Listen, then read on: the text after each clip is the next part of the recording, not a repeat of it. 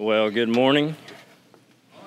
If you have your Bibles, go ahead and turn to Psalm 78. Psalm 78. We're going to be camping out there this morning. Had a few Ask the Pastors come in this week. Some we're still working through. If don't know what I'm talking about, we're doing this summer. You can, if you have any questions, and literally I say anything. We've had questions like, can we bring coffee back? To what we, doctrines of salvation. And so anyway, and so we got one this week. It was from some youth girls, and how do you pronounce the book of Philemon? Philemon. And Luke says some people say Philemon, but Philemon is how you pronounce that. We have some more that we're still working through that will come as the summer goes, we'll answer. So keep sending those in on our website. You go to our website, on the bottom right corner, there's a floating question mark. You can click that, and it'll give you a little box that you can type those things in. And so anyway, keep sending those in. And so being that it's Father's Day, I want to tell you, fathers, I'm not going to beat you up today. I know a lot of times on Father's Day, it's like we just get beat up because we need to be, because we're like mothers need to be cherished, and fathers just need to be beat up. And so, because we know ourselves. Anyway, I'm not going to do that. But I did think that it'd be cool to start with actually like a dad joke. Anyway, so here's my attempt. Hope you think it's funny. I thought it was funny. And so there were 4 soon-to-be expecting to be fathers in the waiting room at a hospital, and their wives were giving birth. They didn't know what they were having. They just knew they were having a kid. And so they're sitting there hanging out. The nurse comes to the first guy and says, "Hey, congratulations, you're having twins." And he says, that's strange because I work for the Minnesota Twins. Not too long after that, the nurse comes out to the second guy and says, "Dude, you're having triplets." And he's like, "That's crazy because I work for the 3M company." Shortly after that, and the nurse comes out to the next guy and says, "Man, you're having quadruplets." And he said, "Man, this is really weird because I work for Four Seasons Hotels."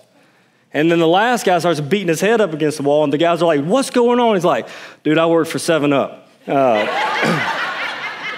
So anyway, there's your dad joke for the day.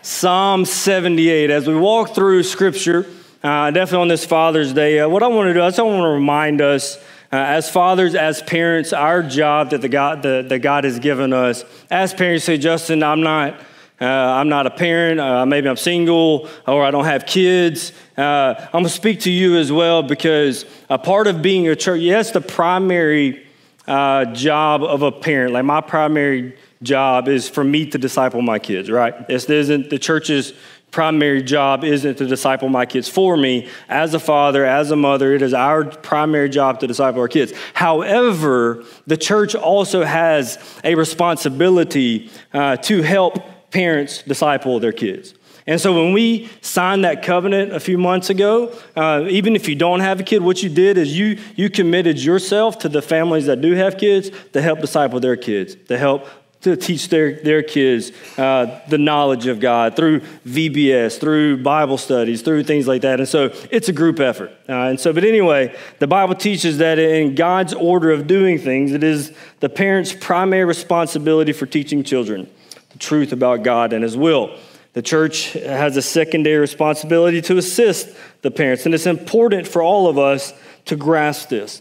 And so in Psalm 78, 1-8, it's a familiar passage. I'm not going to read the whole thing because it's like 72 verses long. I'm just going to camp out in verses 1-8. But it's another maskil like Luke was taught on last week. This is of Asaph, who was a musical director, musical leader for King David. And so what it does through the whole Psalm is it tells literally the history of Israel's disobedience and God's repeated mercy from Egypt up to the point of the time that David was reigning as king. That's really what we see in 72. But in the first 8 verses, Asaph gives us his reason for writing this song, if you will, for writing this, what we know to be as Psalm 78. So let's read it. It says this, verse 1, it says, "Give ear, O my people, to my teaching. Incline your ears to the words of my mouth. I will open my mouth in a parable, and I will utter dark sayings from of old, things that we have heard and known that our fathers have told us. We will not hide them from their children, and to the coming, but tell to the coming generation the glorious deeds of the Lord and his might, and the wonders that he has done. He established a testimony in Jacob and appointed a law in Israel, which he commanded our fathers to teach their children, that the next generation might know them, and the children yet unborn, and arise and tell them to their children, so that they should set their hope in God and not forget the works of God, but keep his commandments, and that they should not be like their fathers, a stubborn and rebellious generation, a generation whose heart was not steadfast, whose spirit was not faithful to God. Father, we love you. God, we just pray now as we open your word, God, that you'll teach us. God, we ask, we plead our dependence upon Holy Spirit. And so, God, we ask that the Holy Spirit will open our eyes to see your word, to see your testimony of yourself, God, our response to that, and God, your command that you've placed on our life, but also how you've, through the gospel, how you enable us to do that which you call us to do. So God, teach us today, encourage us. It's in Christ's name we pray. And everybody said, amen. So what we see in these eight verses that we read is Asaph saying, hey, I'm about to talk and I need you to listen. What I'm about to say is important, and I need you. That's how he starts the first couple of verses. He says, harden not your heart to, listen, incline your ears. Every time I see that, y'all remember Robin Hood Men in Tights, and it was like, brothers, lend me your ears, and they all take off their ears and throw it to them. Anyway, that's what I think of when I read that. But and so he's like, listen to me, give me your ear. I'm about to tell you something important. And what he walks through is ultimately, let's tell the generations that they will know the Lord, that they will set their hope, and they will walk in obedience. What I'm about to say, and what he does after verse 8 all the way to verse 72, one side of it's depressive, because it's like Israel, they rejected, they rebelled, there's no hope in them. They just constantly would forget. It's a story that's just intermingled with Israel's disobedience over and over again. But the same sense is God's steadfast love and God's forgiveness and his grace and his mercy, his long suffering. What we'll see and I encourage you to go home this afternoon, and if you have time, and read Psalm 78. And as we walk through, and maybe it'll make sense. But 3 points that I want to point out today when it comes to us educating our children or us teaching our children that we see in this verse. First of all, I want you to see number one is that Asaph understood God's work. Now, what we see it in verse 5, and we see that, and this is kind of like the launching pad for us discipling our kids or leading our kids, or really life in general, is that God has spoken. That God has revealed himself. So you see it in verse 5. It says that he established. So who established what? He, God. God is the one that established what? A testimony in Jacob and appointed a law in Israel. So what we see first of all is that God has a revealed will. All right, everybody with me? God has revealed his will, and here specifically Asaph is thinking he's taking us back to Mount Sinai. So if you go to Exodus 31, you'll actually see that Moses actually, when he's talking about the Ten Commandments, calls them the tablets of testimony. And so whenever Asaph is writing, he has in mind Mount Sinai when God visited Israel after he's delivered them and sets up this tablet of testimony, if you will, or what we know as the Ten Commandments. This is God's revealed will. And here's the good news for me and you today. God has spoken. He's revealed his will, right? If he had not spoken or revealed his will, man, we would be adrift in a sea of confusion in this world, right? Because and I know every preacher in every decade is if there's ever a time that we need something eternal, something that doesn't change by the tide of the cultural news, it's today, right? It's God's word. God has revealed himself. God has spoken. And today, even in this crazy climate of what we call 2022, there's something that we have as followers of Jesus that it doesn't change. It's transient, if you will. and that we can build our life upon, that we don't have to just float in confusion, but we can have understanding. And God's revealed will is basic and it's primary, that God has spoken. We orient, as followers of Jesus, we orient our life to the testimony of Scripture. We center our life, say, Justin, that's very basic, follow me. Because sometimes we move past basic, right? We spin our wheels teaching our families anything and everything, but we walk past the most basic thing we should be teaching them.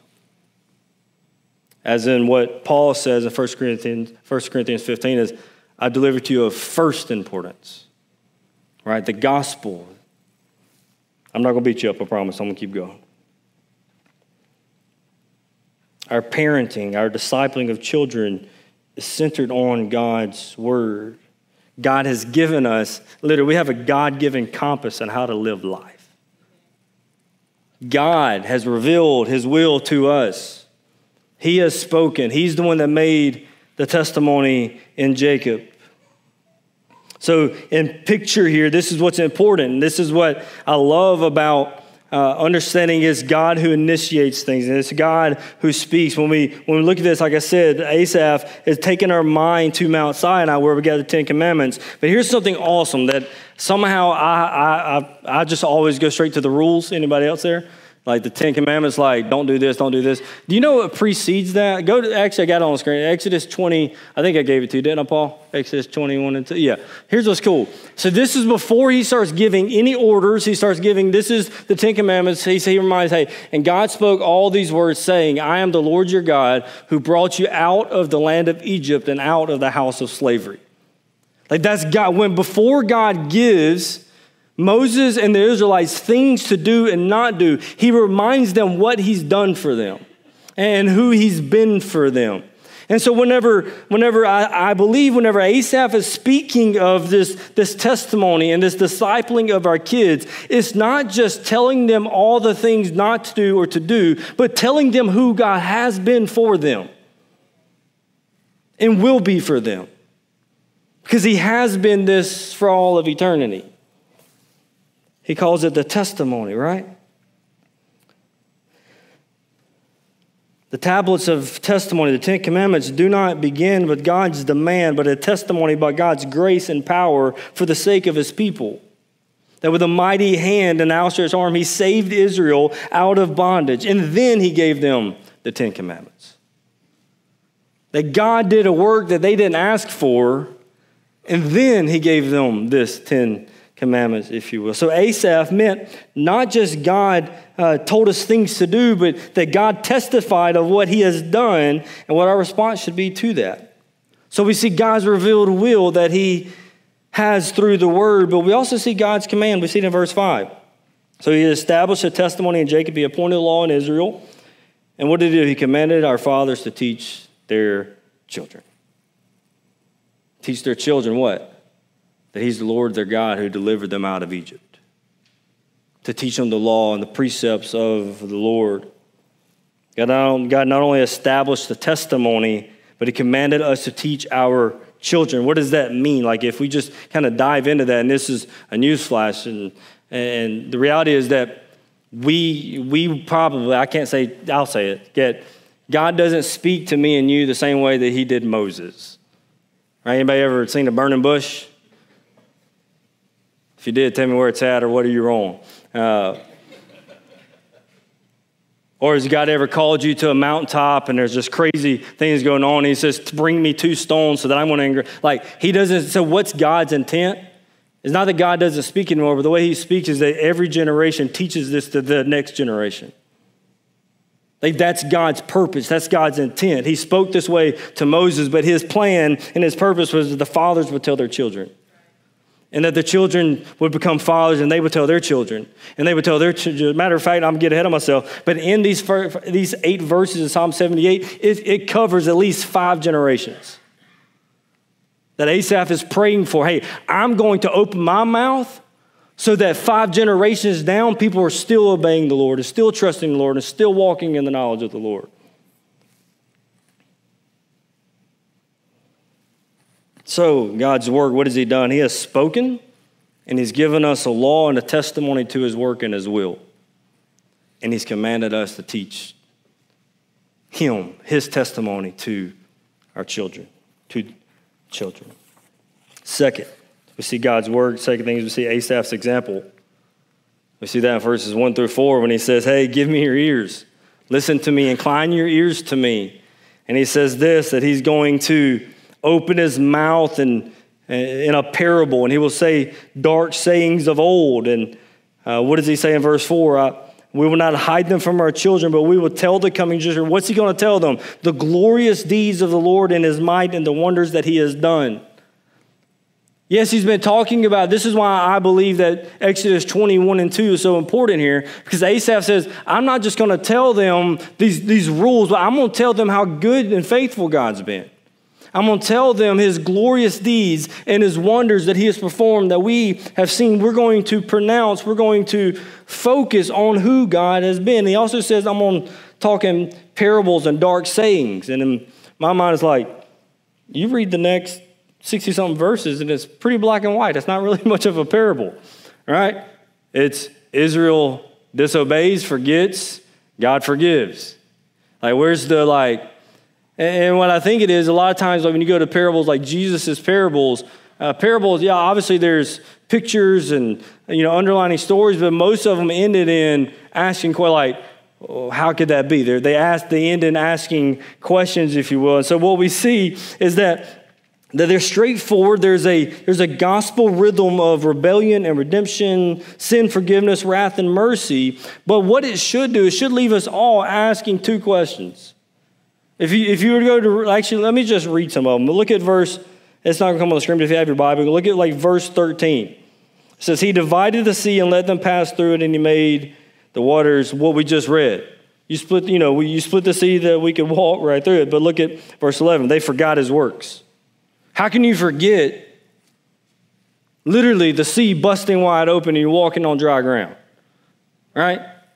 Verse 14, it says, in the daytime he led them with a cloud, and all the night with a fiery light. And in verse 17, yet they sinned still more against him, rebelling the Most High in the desert. All right, you want me to keep pointing some of these out? Let's look at verse 18. They tested God in their heart by demanding the food that they craved. And you see verse 24. And he rained down on them manna to eat and gave them grain from heaven. I got more, 32. It says, in spite of all of this, they still sinned. Despite his wonders, they did not believe. Verse 38 says, yet he, being compassionate, atoned for their iniquity, and it did not destroy them. I got some more. You want me to keep it? 43 says, when he performed his signs in Egypt and his marvels in the fields of Zion. Well, 42 says, they did not remember his power or the day when he redeemed them from their foe. Verse 54, and he brought them to this holy land, to the mountain which was his right hand had won, which 58 tells us, for they provoked him to anger with their high places, and they moved him to jealousy with their idols. 59 says, when God heard, he was full of wrath and he utterly rejected Israel. But then in 72 it says, but with an upright heart he shepherded them and guided them with a skillful hand. Those just a couple of verses should make us ask questions like, why couldn't they believe? Like, why couldn't they trust? Like, what was wrong with them? Then the other question should be, how could he be so long-suffering? How could he be so merciful? How could he just keep forgiving and giving grace over and over again? And I think that's the intent of these dark sayings, of this parable, that it leaves us stunned with the wickedness of man and the amazing grace of God. Like, if we were to truly read it, we should begin asking questions like, man, is my heart that way towards God?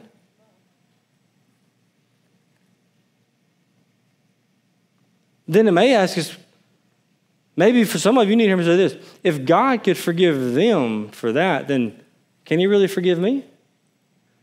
That's why I think in a sense it's a parable in these dark sayings of old, because if we really read it, we would go, is there hope? Yeah, if God would redeem Israel over and over again, then there is hope for me.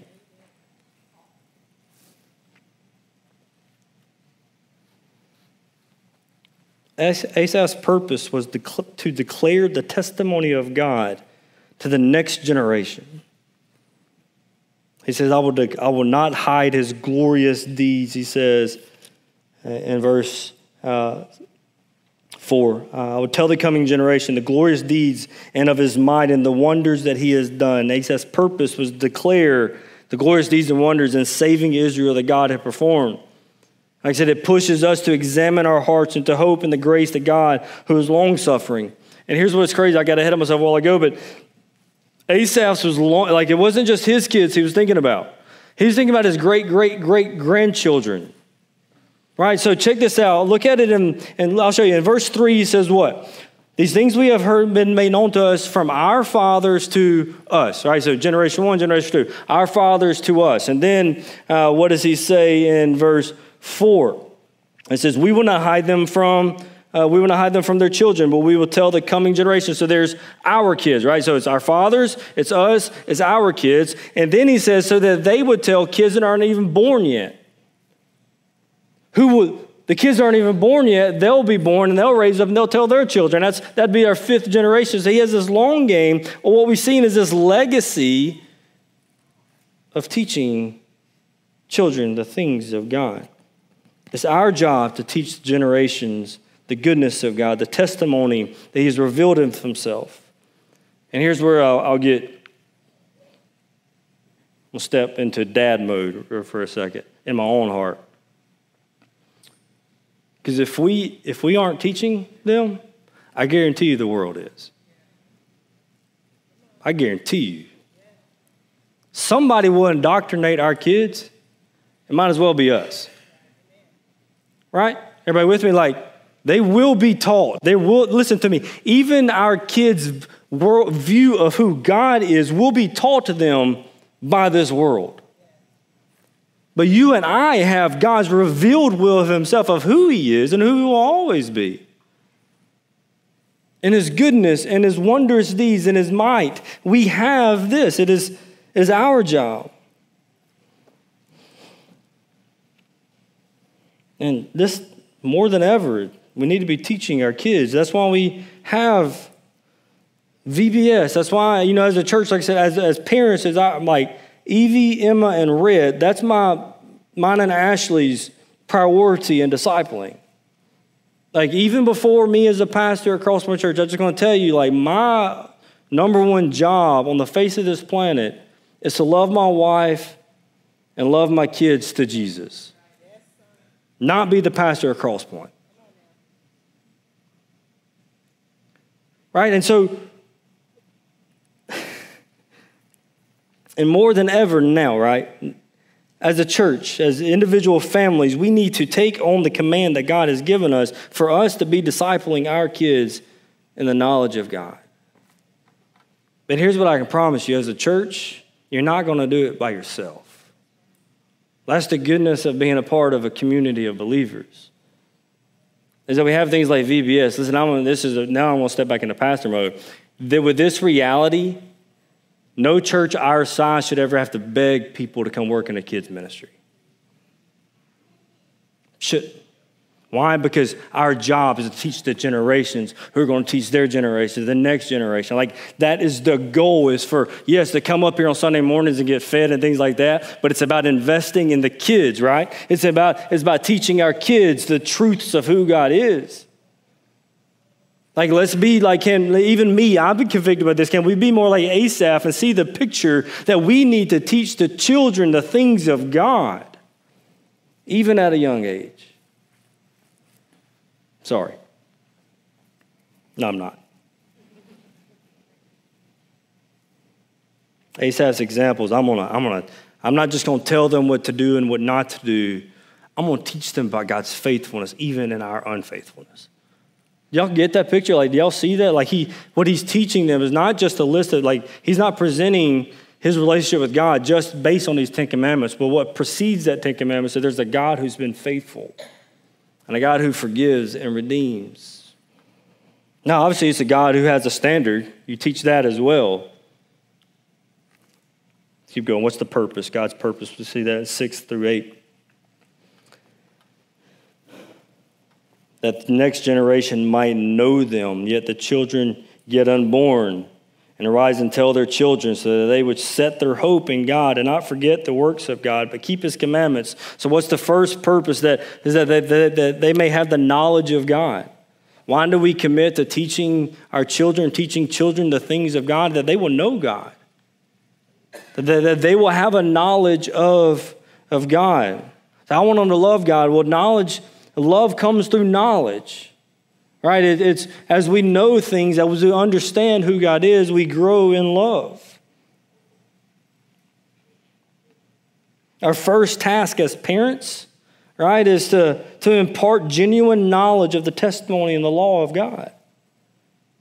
Above teaching our kids anything else is to teach them God's word. To educate our kids on who God is. Not only that, but it says that the second purpose is that they put their hope in God, what we see in these passages. That knowledge of God will lead to hope in God. That what goes in the head reaches the heart. Like I want more than anything for my kids to not only know about God, but that their hope is set in him. Because I see what the world is in 2022. I can't imagine what it's going to be like in 2040. But we can start today installing things in our kids that when 2040 gets here, their hope's not in their things around, but it's in God. Right? That's the reason why we do this.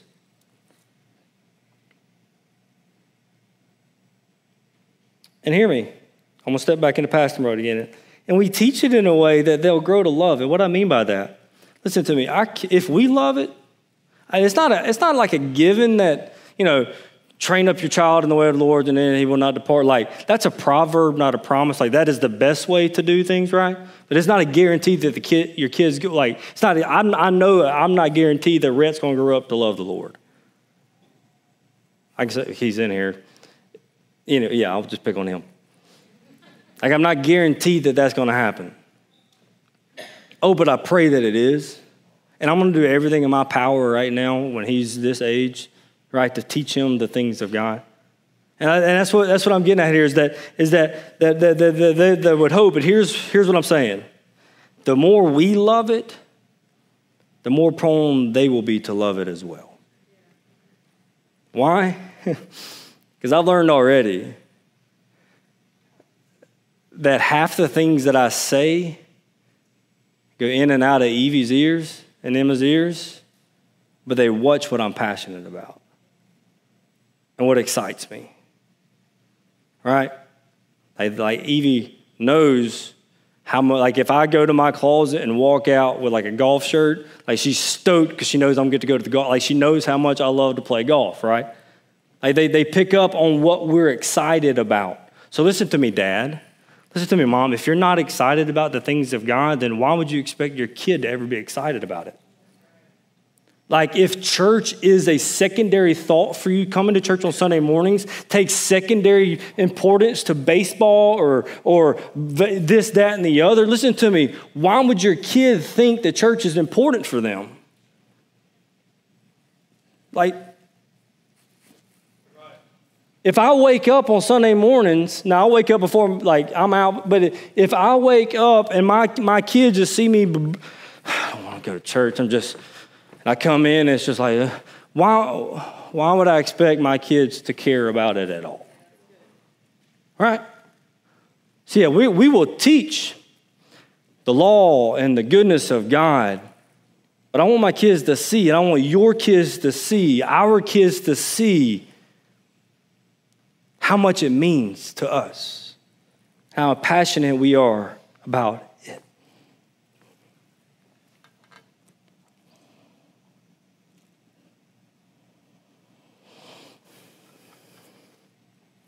And we should be praying already for the day the Lord saves our children.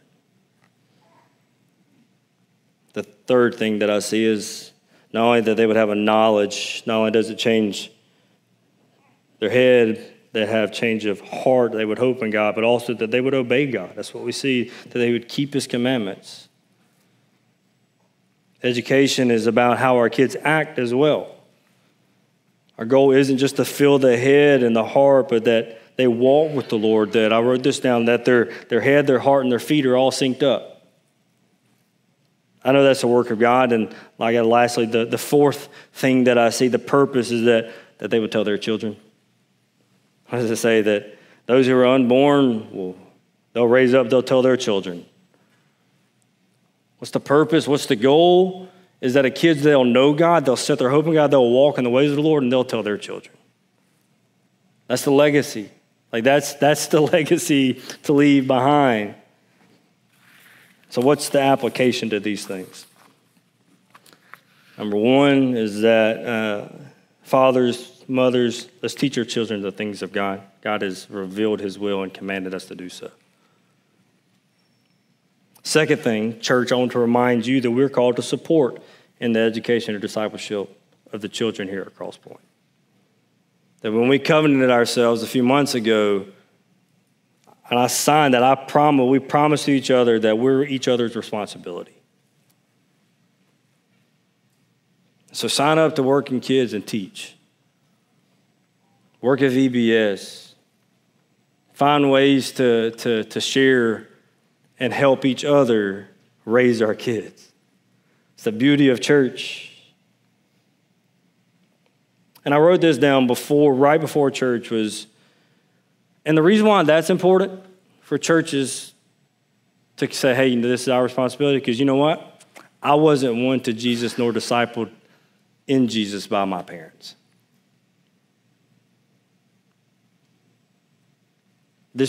There may be a teenager, there may be a kid that God's going to use you to win them to Jesus. All right, you follow me? Because not all the teenagers that come through the youth group or the kids that come on to VBS tonight have parents who will disciple them because they don't know Jesus either. But I'm thankful that we have families in this church who invite their kids' friends to church. That gives us the opportunity to share the gospel with them. That's why we commit to that, y'all. But I can't, Justin. I've messed up. It's too late. My kids are too old. I can't start doing that now.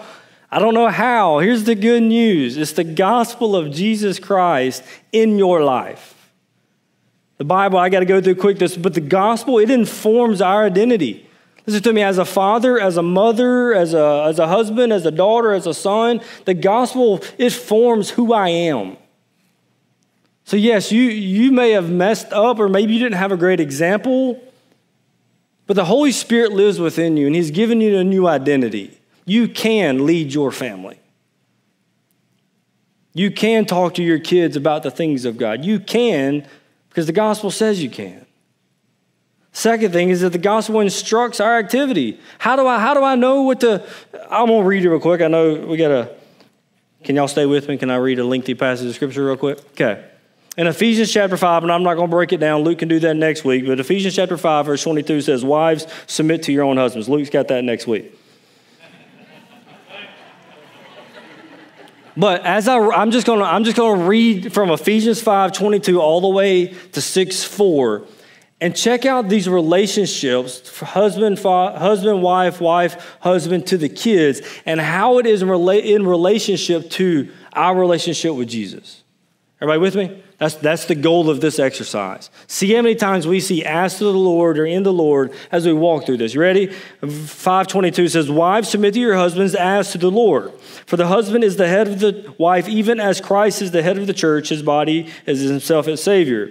Now, as the church submits to Christ, also wives should submit in everything to their husbands. Husbands, love your wives as Christ loved the church and gave himself up for her, that he might sanctify her, having cleansed her by the washing of the water with the word, so that he might present the church to himself with splendor, without spot or wrinkle, and any such thing, that she might be holy and without blemish. In the same way, husbands should love their wives as their own bodies. Who loves his wife loves himself. For no one has ever hated his own flesh, but nourishes it, just as Christ does the church, because we are all members of his body. Therefore, a man shall leave his father and his mother and hold fast to his wife. The two shall become one flesh." Verse 32, "This mystery is profound." Speaking of husband and wife relationship, this mystery is profound because I'm saying that it refers to Christ and the church. However, let each one of you love his wife as himself, and let the wife see that she respects her husband. Now we get to the kids. Children, obey your parents in the Lord, for this is right. Honor your father and your mother. This is the first commandment with a promise, that it may go well with you and that you may live long in the land. Fathers, do not provoke your children to anger, but bring them up in the discipline and instruction of the Lord. Did you notice that every imperative is connected to in the Lord, of the Lord, as Jesus did this? What I'm trying to say, what God's called us to be as parents, the gospel enables it and it instructs us how we love each other. We love as we've been loved. We forgive as we've been forgiven. We serve as we've been served. Are you following me? How God has treated me in the gospel of Jesus Christ is how I lead my family and how I lead my kids and how I love my kids. The gospel instructs how I'm supposed to do the thing. You follow me? Are you with me? Maybe that just makes sense in my head. Thirdly, the gospel enables our ability. Philippians 2:13 says, "For it is God who works in you both to will and to work with his good pleasure." I don't know if I can do that. You can't. Luke sent a quote yesterday from Spurgeon: God helps those who cannot help themselves. Right? Like, if you understand, like, then you're the perfect candidate for God to use you. If you understand your dependence, hey, I can't listen, but I want to tell you, I want to encourage you.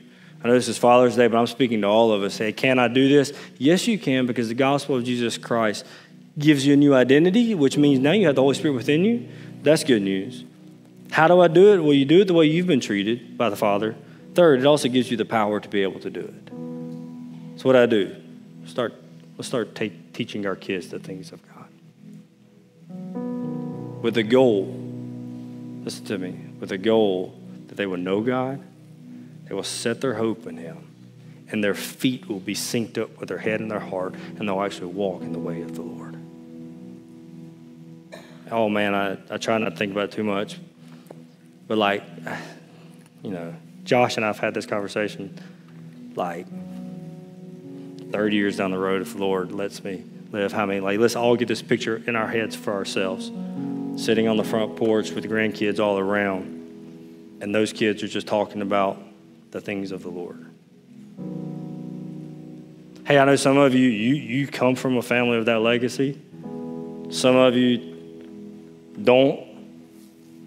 So it's got to start, may God use you to change the trajectory of your family. Cool? If everybody with me? Today we decide, my kids, they may not choose to believe one day, but it's not going to be because I didn't tell them. Cool? Are you with me? I don't really know how to end this, but hey, we're going to have VBS tonight. I bet we're going to have a lot of people show up to help.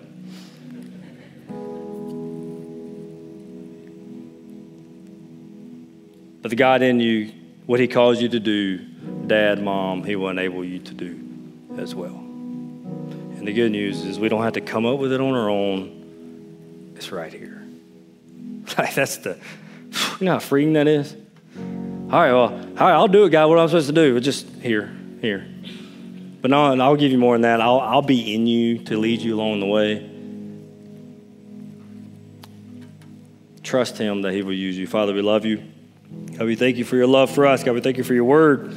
God, we thank you for this maskil of Asaph. God, I pray that we've inclined our ear to your word.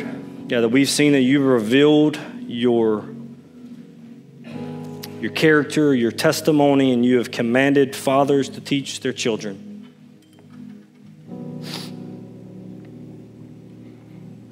God, this morning, can you just give us a fresh love, if you will, for your word, for your gospel? Remind us as we walk through Psalm 78, maybe later, that we see the foolishness and the hard-heartedness of Israel, that's who we are. But God, you've been patient and long-suffering, And we're all testimony of that. God, I thank you that you save even kids who didn't grow up in a Christian home. I know that you do that mightily, but God, your ordained plan is for Christian fathers and mothers to be the ones who share the gospel of Jesus Christ with their kids. We know you're sovereign, but God, you also have a design. And may we walk in obedience to that. May we confess where we've placed idols in our families. And we've placed idols for our kids. God, I know I'm guilty of that. May we confess those things that we have allowed to be of first importance in our homes.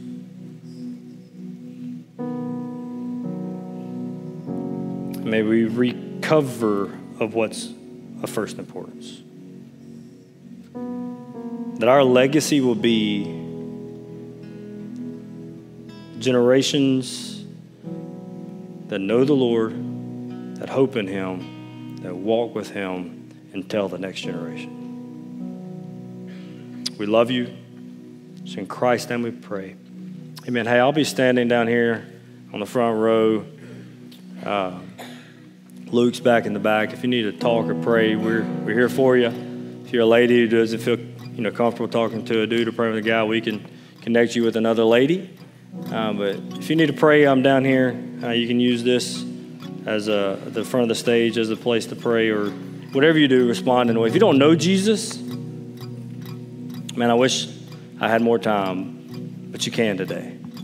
Through His gospel, through His death, burial, and resurrection, you can find eternal forgiveness, eternal redemption, forever. If you want to talk about that, just come grab us and say, hey, I need to talk about that. I don't know what you're talking about.